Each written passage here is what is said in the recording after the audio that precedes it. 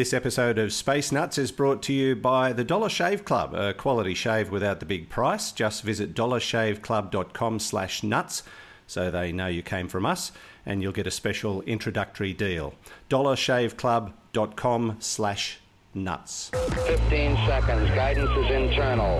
10, 9. Ignition sequence start. Space Nuts. 5, 4, 3, 2. 1, 2, 3, 4, 5, 5, 4, 3, 2, 1. Space Nuts. Astronauts report it feels good. Hello and welcome to Space Nuts, the podcast where we talk astronomy with Dr. Fred Watson from the Australian Astronomical Observatory. Hello, Fred. Good day, Andrew. How are you doing? I'm very well, and you? A lot better than I was a week ago, I'll tell you now. Yeah. You do sound certainly quite a lot better than you were, given that you could barely speak last time. Oh, wow. You know, the magic pills that are available these days are incredible, but I think it just comes down to accepting your fate and just resting up. I had to skip the first 2 rounds of the local golf club championships, which disappointed me tragically, but you've got to look after yourself at my age, son. Thanks, Dad. Thank you.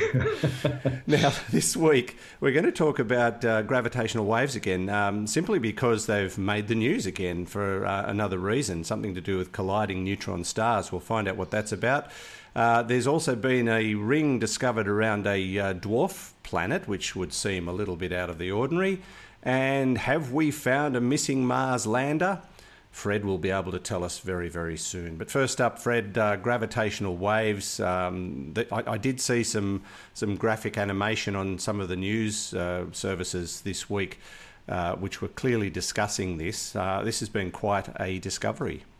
A very big story indeed, Andrew. And it sort of comes hot on the heels of things we've talked about before, excuse me, because the detection of gravitational waves has been something that has been going on now for almost a couple of years, actually. Yeah, 2 years since the first one was detected. Using a pair of instruments in America called LIGO, the Laser Interferometer Gravitational Observatory. It's basically what this thing does is uses lasers to detect this very slight shaking of a massive object on Earth, and it's a big weight with mirrors attached to it. Excuse me. Sorry, I've got what you know. Must have caught it off you. Digital flu. Digital flu. So the 2 sensitive devices in America, the LIGOs, use lasers to detect very slight changes in position of the mirrors actually in the system, and those changes in position are caused not by trains going past or anything like that. All that vibration is actually taken out of the equation. They're caused by space itself shaking. Now, space doesn't shake very much. It was Einstein who told us that space is not rigid, but it is very, very nearly rigid. It's billions of times more rigid than steel. And so it takes a very big event to cause ripples through space, which we refer to as gravitational waves.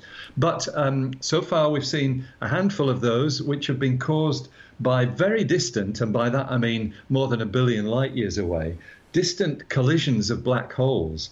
Now, black holes typically in the range of 20 to 50 times the mass of the sun. So these are fairly big objects. They're a long way off. They coalesce with spectacular rapidity, actually, just because they're so massive. And you get this pulse of gravitational waves. So those are what have been detected so far. Recently, the duo of these 2 detectors was joined by a third one, which is in Italy, and it's called Virgo. What that's done is increase the sensitivity, excuse me, but having this third detector well separated from the other 2 means that you can now kind of triangulate to get a direction that these gravitational waves are coming from, because that wasn't really possible before. All you knew was it was northern or southern hemisphere. But now with the Virgo one, you can pin it down actually to an area, I think we've mentioned this before in a previous episode, an area about 300 times the area of the full moon. So it's still not pinpoint by astronomical standards, but it's good enough that other telescopes can follow up on looking for what if there's a visible flash or something like that of the event. And so to get to the point here, back on the 17th of August this year, two neutron stars collided in a galaxy about 130 million light years away. So this is much nearer than the black holes that we've seen so far. But because of the addition of the Virgo detector, astronomers could pinpoint pretty well where these two neutron stars were colliding and the gravitational waves that they released. I'll tell you about neutron stars in a minute, but let me just go on to say that then allowed the world's telescopes to kind of home in on this area of the sky, starting with a gamma ray telescope in orbit above the Earth, but also an X-ray telescope, Chandra, that picked up the flash of these two stars colliding, and about 50 telescopes on the ground picked them up as well, including our Anglo-Australian telescope here in New South Wales. So that brought together a whole plethora of different kinds of observations. It meant we could see the visible spectrum of this thing. In other words, look at the this rainbow, this barcode of information that's in the rainbow spectrum, and from that work out what elements were being created in this flash. All of those great pieces of information came together. So that's the reason why this is such a big story. We've got lots and lots of telescopes of different kinds, and the gravitational wave telescope, because in a way that's what it is now, telling us exactly what happened.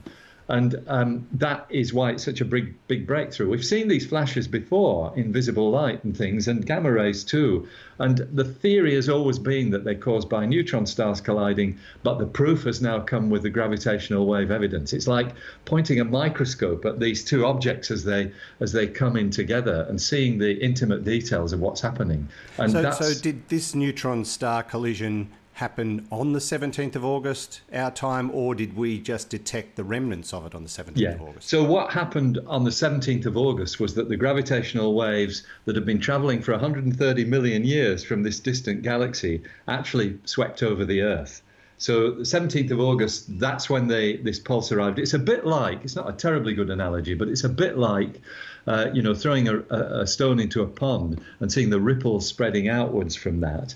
So there's a time lag between when the stone hits the pond and when you receive the ripples on the shore. It's the same sort of principle, but it's 130 million years set of ripples. So those ripples washed over the Earth, and that's what we saw. In astronomy terms, most likely we're going to see the ripples at some stage of these events, but not the events themselves. Well, that's right.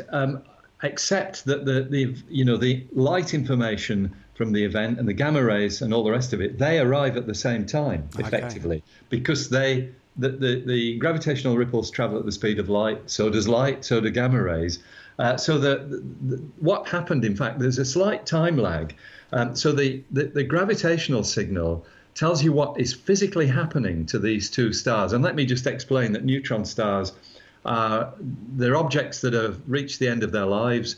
They're typically about 20 kilometers across. They're tiny things, but they contain the mass of a star like the sun. Mm-hmm. So they're incredibly dense. Very unusual objects. They have intense magnetic fields.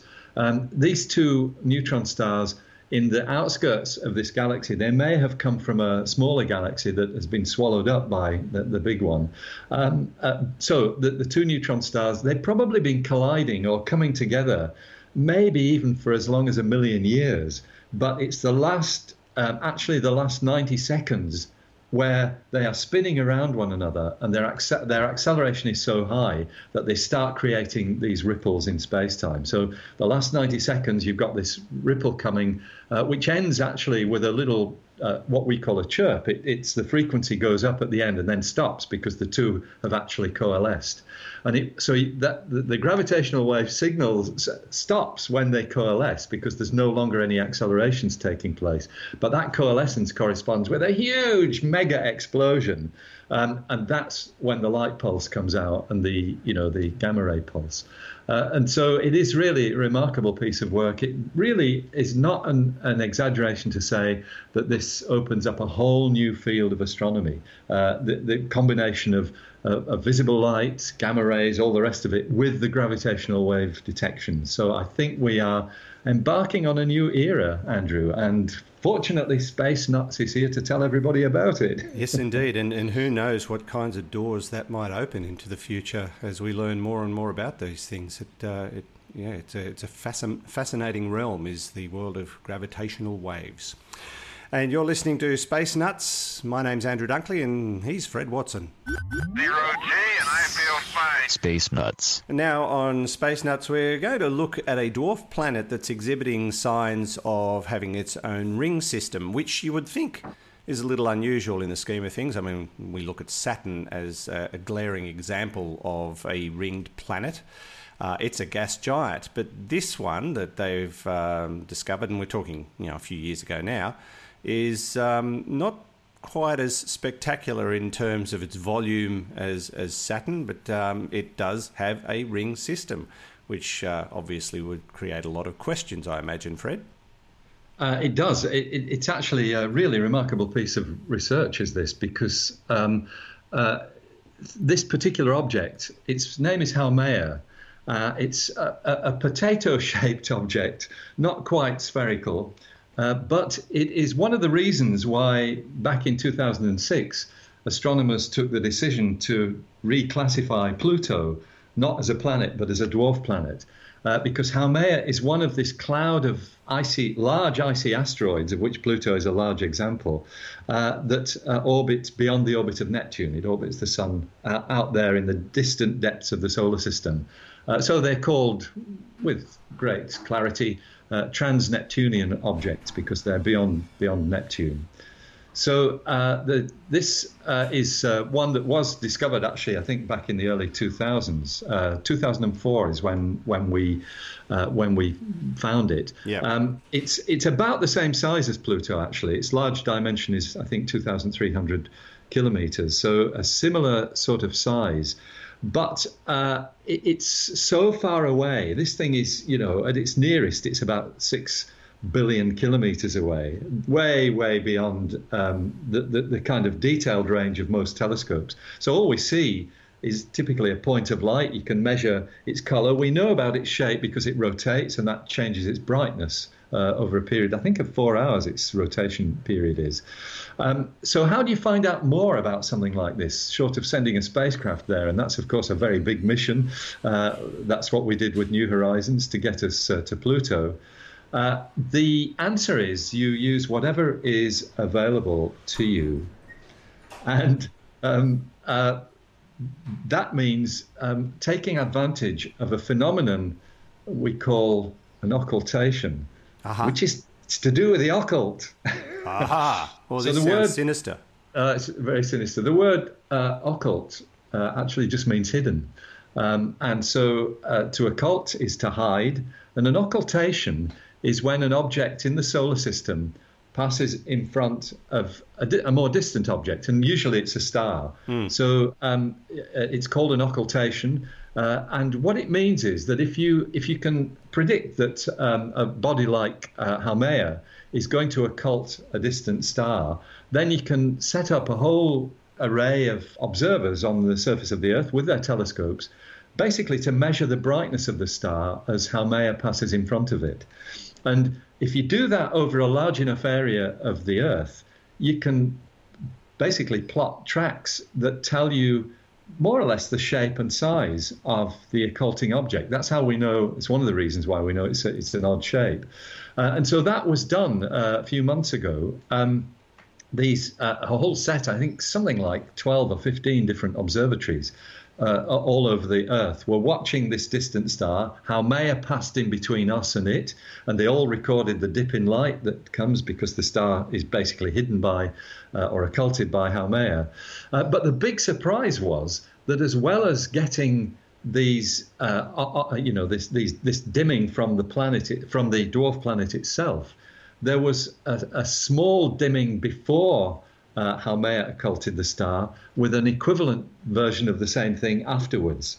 And what that's telling you is that there is a ring around Haumea. It's not a separate moon, because this was observed, I think, in pretty well all the observing stations. That they all saw this secondary dimming from the ring. It seems to be very dark. It blocks out really about half the light of the star as you're looking towards it. It's probably about 70 kilometers wide. It's roughly 1,000 kilometers from the surface of Haumea, but Haumea is such a weird shape, that varies. And it's really an extraordinary discovery, because we believe that many objects out there in space do have rings, but we tend to think, as you said, in terms of Saturn's ring. We know that all the gas giants have a ring. They're pretty feeble compared with Saturn's rings. Jupiter has one, Uranus, Neptune. But now we know that this small object out there in the depths of the solar system has this same ring of material round it. Celestial bling, as one of my colleagues called it yesterday. That's yeah, clever. I do too. Yeah. Do we know what causes a ring to form? Is it a simple process?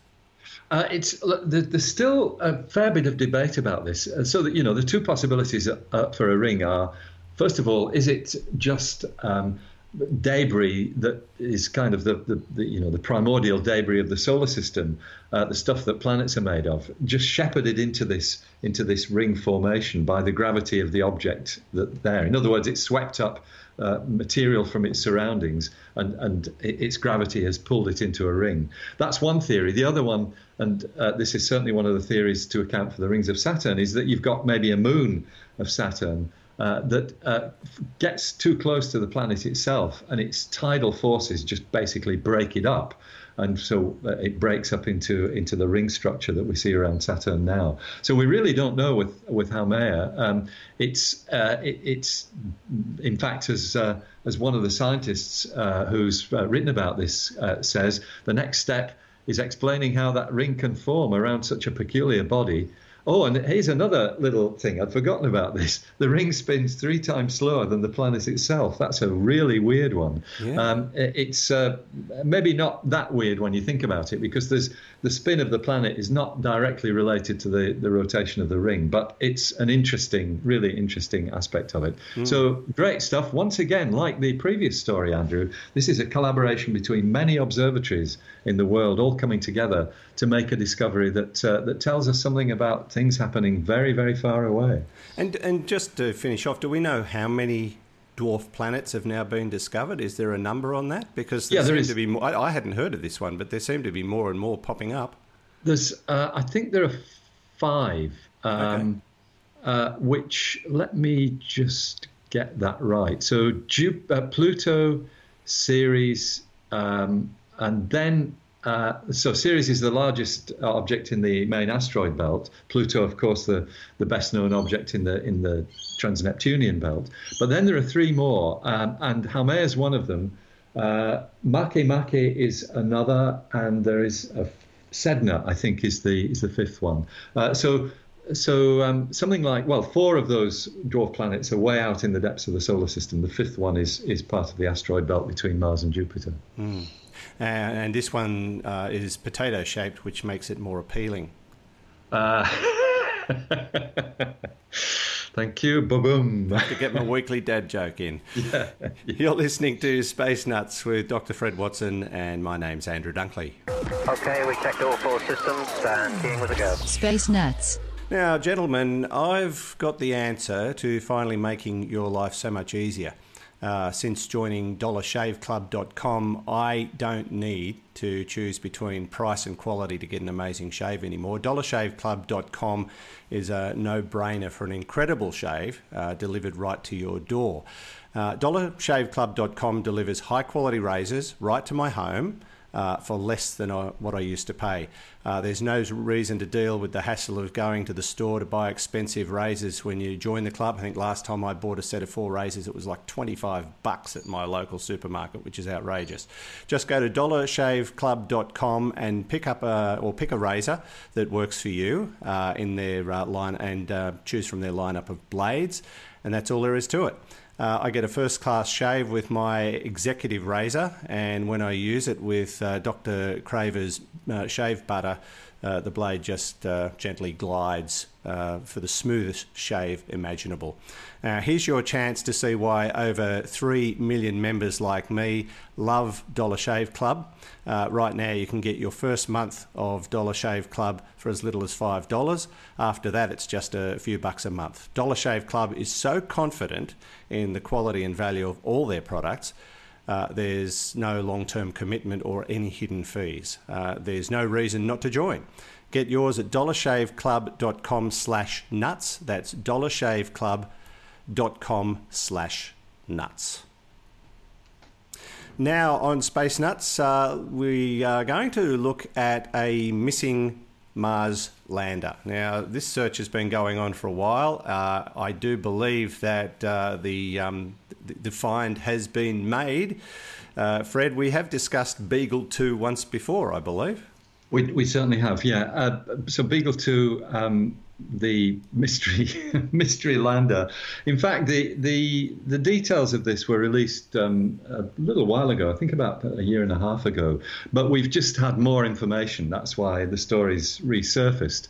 So, but the main story goes back to 2003, when a spacecraft called Mars Express was sent by the European Space Agency to orbit the planet Mars. And that Mars Express is still functioning. It's still doing a great job of surveying Mars. On Earth, however, before that project took off, there was a Mars enthusiast, a British scientist by the name of Professor Colin Pillinger, worked at the Open University, and a Mars enthusiast and very keen to send a lander to Mars, which would be equipped with the right sort of detectors to look for metabolic processes. In other words, he was interested in finding whether there was any signs of life on the red planet. And so he christened his spacecraft Beagle 2, managed to persuade people to put up the money for it. It was done on the cheap. I think its cost was only in the region of a few $1 million, which of course is very small for your average space flight to Mars.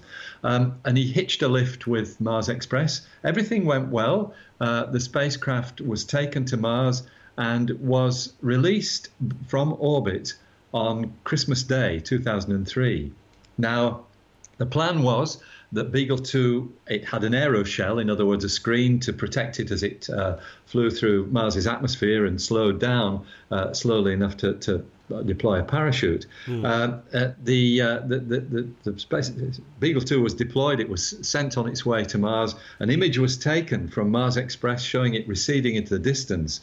And sadly, that was then the last that was seen or heard of it, because what everybody expected was that when it landed on Mars, it was going to announce its presence by playing a track from the rock band Blur, which had been, I think, specially recorded for this. So everybody was listening out for this Blur track on Christmas Day, 2003. It never came.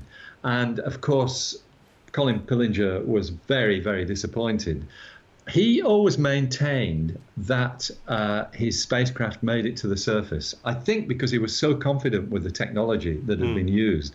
But most people thought that they'd got the atmospheric pressure wrong and the braking effect of the atmosphere was not enough for the spacecraft to slow down enough to deploy the parachute, and that it had just basically hit the surface at very high speed and was basically littering the surface of Mars. So now, fast forward a decade, actually more than a decade, because when the NASA Mars Reconnaissance Orbiter went into orbit, it actually was some years earlier, but people started using the high-resolution camera on board Mars Reconnaissance Orbiter, specifically to look for the wreckage, as everybody thought it would be, of Beagle 2. And in fact, what they did was they calculated the Beagle 2 landing zone and had a pretty good estimate of where it would be. It was sort of something like 174 kilometers by 57 kilometers to start with, but I think they narrowed it down from that, and then looked down using this high resolution camera, trying to find some evidence of the wreckage of Beagle 2. So from 2006, when HiRISE was first deployed, the camera on board Mars Reconnaissance Orbiter, between 2006 and 2014, they took 26 images of this area looking for signs of it. But then a citizen scientist in Germany, Michael Kroon, is actually a former member of the Mars Express operations team. Yeah. He noticed that there was a gap in the imaging and suggested that should be a place where people should look. The images within Beagle's landing area were not complete. So he basically put in a request for another image to be taken to cover this. And that happened in November 2014. And he noticed that the lander, or something that looked like it, might be there, about 20 kilometers from the original landing target, fantastically close. And so they spotted it. And then people started analyzing the images and realized that actually Beagle 2 had landed successfully, and its 4 solar panels had failed to open properly. One of them hadn't opened, and the one that hadn't opened was covering the antenna. And so even though it probably did transmit the signal from the Blur rock band, the fact that the antenna was covered up meant it never reached Earth. And that really was, I guess, a remarkable discovery to see that it did get there. It was successful, except that it didn't quite open its solar panels. There is new information as well, because there is an object that has been seen between different images from Mars Reconnaissance Orbiter. There's an object moving around, which they think is the rear cover of the spacecraft's aeroshell, which had a parachute attached to it, and it's probably blowing in the wind and moving around on the surface of Mars. Oh, wow. Quite extraordinary. Quite remarkable stuff. You know, how typically astronomical is it for the only piece of ground that wasn't photographed to be exactly where it was? Where it was, that's right. I mean, that's almost as weird as sending a space probe to Venus, landing, having it unfold, and then have a lens clap melt to the camera so you can't take photos. Yeah. That's happened. When you look at the list of tragic failures, I mean, they were almost not tragic failures. That's the irony in all of this. And this certainly was. And there is one slightly, I suppose it's a poignant aspect to this. As I said, Colin Pillinger always believed that his spacecraft made it to the surface. Sadly, he died in 2014, a few months before this discovery was made. So he never knew that he was absolutely right, that Beagle 2 made it onto the ground and came within a whisker of being a successful mission. That is sad, but I think he had enough self-belief to not have to be convinced. Maybe that's correct, yes. Fred, as always, fascinating. Thank you so much. Great to talk to you, Andrew, and I look forward to talking next time with your newly found, ready-minted voice. Yes, indeed. Yeah, it's certainly a lot better. Prepared voice. Improving by the day. You've been listening to Space Nuts with Fred Watson from the Australian Astronomical Observatory. And from me, Andrew Dunkley, thank you. Oh, hang on. One more thing before we go, Fred. I almost forgot. Remember a couple of weeks ago we were talking about Australia forming its own space agency? Indeed we were. And, we were trying to think of names like Australian Space Systems. Think about it. Yes. Well, somebody's come up with one, very cleverly, a name for the Australian Space Agency. You ready for this? Southern Hemisphere's Australian Space Agency. Short form. You ready?